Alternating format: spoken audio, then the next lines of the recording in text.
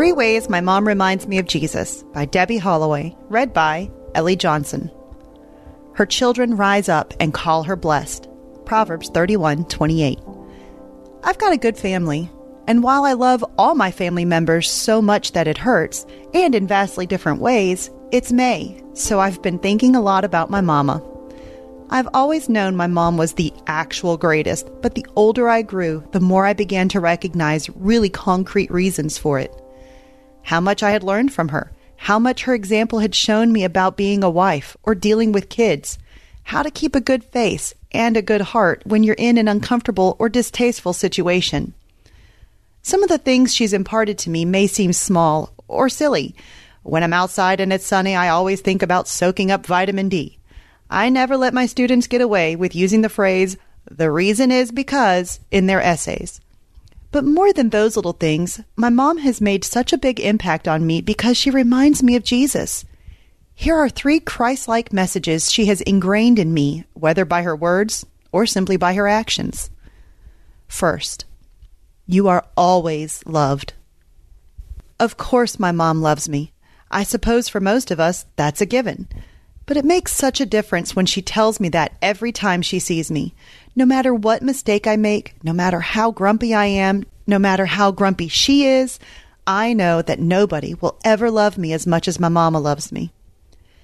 I have a unique relationship with my mom because I was her first daughter, and one she'd wanted and prayed for many years before my birth.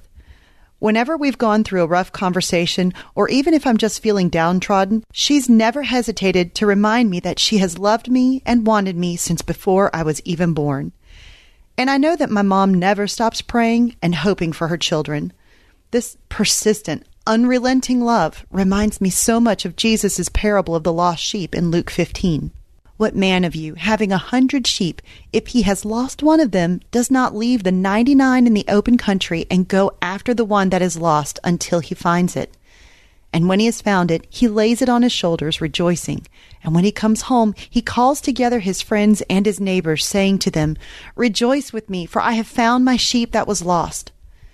This portrait of God that Jesus paints is simple.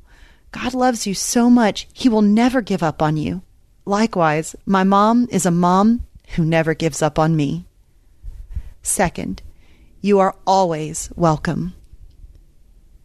I used to assume that all families pretty much work like this, but the older I get, the more I realize how rarely we exhibit true, pure hospitality, even to our closest family members. Growing up, outsiders were routinely welcome to join us for meals, for sleeping over, or for jam sessions. Every time I talk with my mom, she reminds me that I'm welcome to pop by, expected or not, anytime I want. If I ever need something, or even just to talk, I know she's there for me. But more than just welcoming me into her home, my mom welcomes me into her heart and life, totally unconditionally. Sure, she taught me manners and morals and hopes and expects I'll live by them, but none of her children has turned out perfect. And she has never given me ultimatums on our relationship or implied that I would be kicked out, unwelcome, or treated as an outsider if I said certain things, or dressed a certain way, or hung out with certain people, or even believed certain things. She lets me live my life, and I know she'll always be a phone call away. She'll always leave the front door open when she knows I'm coming over. Just like the father in the parable of the prodigal son, the son had rejected his father, thought of nothing but instant gratification, chased empty pleasures, and eventually returned home broken. What was the father doing all this while? But while he was still a long way off, his father saw him and felt compassion, and ran and embraced and kissed him. And the father said to his servants, "Bring quickly the best robe and put it on him, and put a ring on his hand and shoes on his feet, and bring the fattened calf and kill it, and let us eat and celebrate. For this my son was dead and is alive again. He was lost and is found." Luke 15:20-24. No conditions, no interrogations, just a warm welcome home. Third, you will always be fed. Does this one seem silly or out of place? It doesn't to me. My mother was the first one who showed me what the ministry of feeding can look like. Sometimes a person just needs to be offered a hot meal, whether that person is your child, a guest in your home, or an underfed person standing on the street corner. This attitude of abundance and generosity is imprinted all over my childhood memories. Food brings life to the body.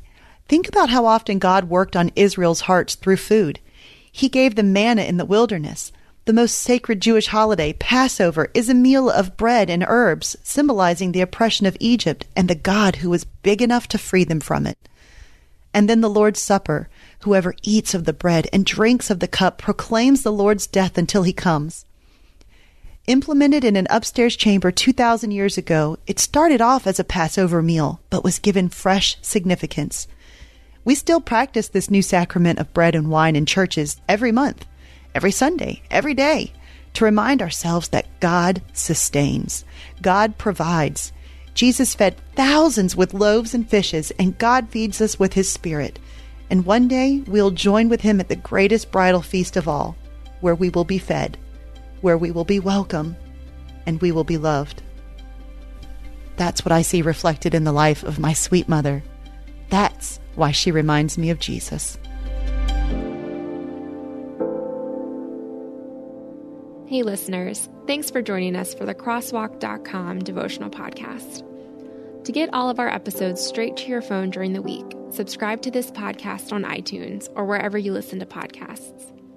To find more devotional content like this, head over to Crosswalk.com. This is my skyship, Dreamer. My cargo is stories, and our destination, dreams. With Abide Sleep Stories for Kids, you can help your children fall asleep fast and learn about God. To find these kids' bedtime stories, go to lifeaudio.com or search your favorite podcast app for Abide Stories for Kids. You can also download the Abide app for more biblical meditations at abide.com.